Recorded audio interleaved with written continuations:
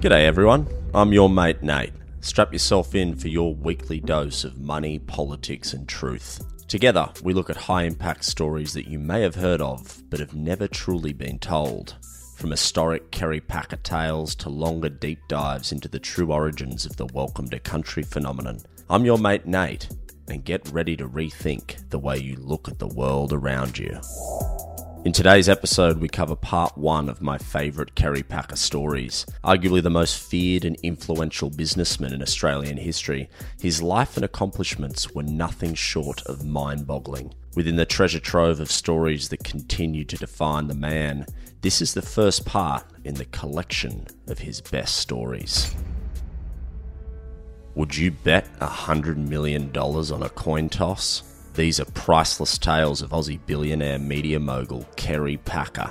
Packer was a ruthless and aggressive negotiator who commanded extraordinary respect and loyalty from his employees. He built a media empire worth over $6.5 billion, but he also loved terrorizing casinos and was considered the most feared gambler in the world at one point during the same time when Asian high rollers, Middle Eastern oil sheiks, and the Sultan of Brunei were hammering casinos in the late 1990s. Unlike high rollers who make casino bosses jump through hoops with outrageous demands, Packer's requests were minimal. He wanted nice rooms for himself and his entourage, an on-call masseuse, and most critical of all, monstrously high betting limits. On one memorable occasion after winning big in Vegas, Packer paid off a waitress's mortgage and tipped the venue singer $200,000. But perhaps the best story is when he had a tangle with a Texan oil magnate. Packer was gambling in Las Vegas when a Texan approached his table and started to become a nuisance. When Packer told him to calm down, the Texan said to Packer, "Do you know who I am? I'm in here because I'm worth over $100 million. Packer looked at him calmly and said, "I'll toss you for it."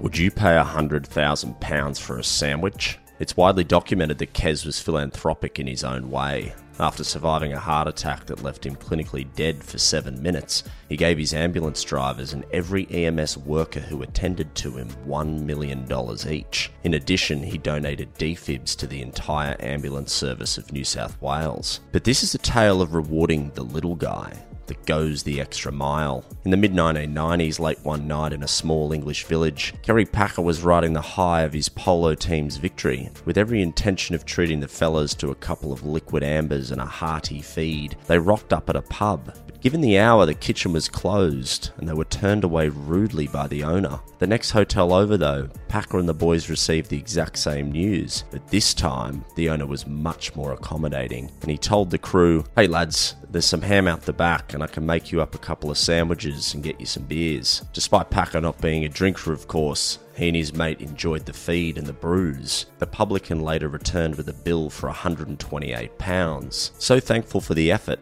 Packer wrote him a cheque for their meals and drinks with an additional £100,000, but with a special term. It read, "Before you bank it, take it to the other pub at the end of the village and show it to the bloke who wouldn't give us any grub."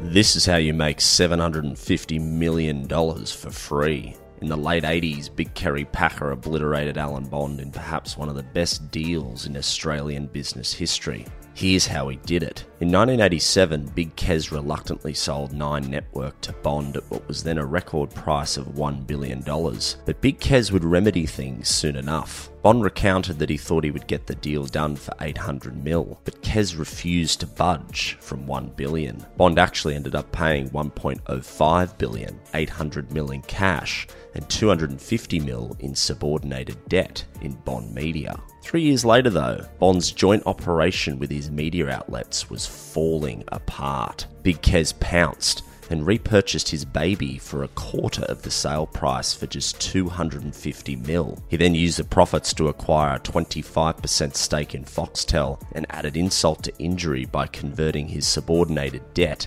into a 37% stake in Bond Media. With the extra equity, he also pinched Bond's ownership of Channel 9 Brisbane. In 1992, Bond declared bankruptcy after failing to repay a $194 million personal guarantee on a loan for a nickel mining project. His debts reportedly totaled $1.8 billion at the time. He even faked brain damage to avoid answering questions during his bankruptcy trials, which failed miserably. During the trial, Kes famously told the media, "You only get one Alan Bond in your lifetime, and I've had mine."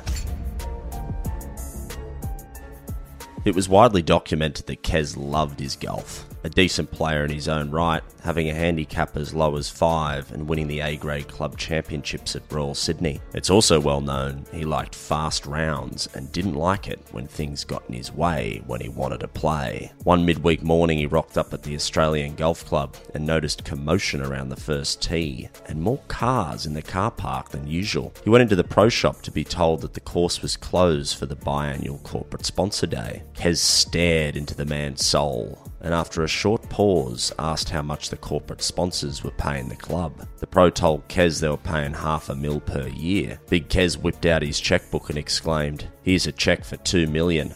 Tell them to fuck off and never come back." Thanks so much for listening, guys. I hope you enjoyed the episode. Later this week, we tackle the complex welcome to country phenomenon. We search for answers to all the big questions. Was it a modern invention? What do the Indigenous peoples really think of it? And do elders really get paid $11,000 for a welcome? Be sure to tune in. I'm your mate Nate, and I'll see you in the next one.